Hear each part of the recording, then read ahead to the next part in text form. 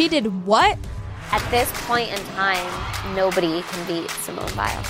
With a drive, and she scores! If you don't have your mouth open in awe, then you don't really understand just how great she is. Running, looking for 100. She's got it! Sophie Bruner, that's a game winner.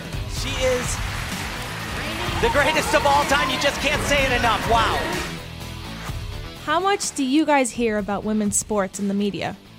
Welcome to She Did What, a podcast that will give you just enough information for you to know what's going on in the world of women's sports.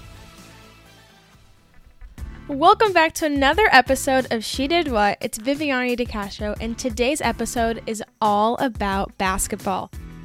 A deep three. Yo! Nescu from downtown.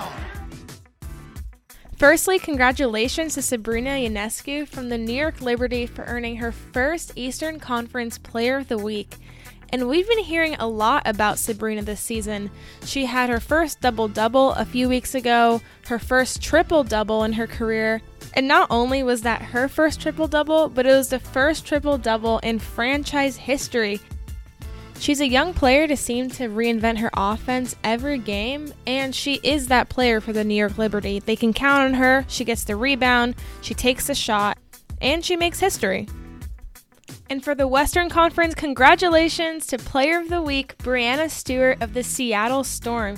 She averaged 25.8 points per game, 10.5 rebounds, and 2.25 blocks.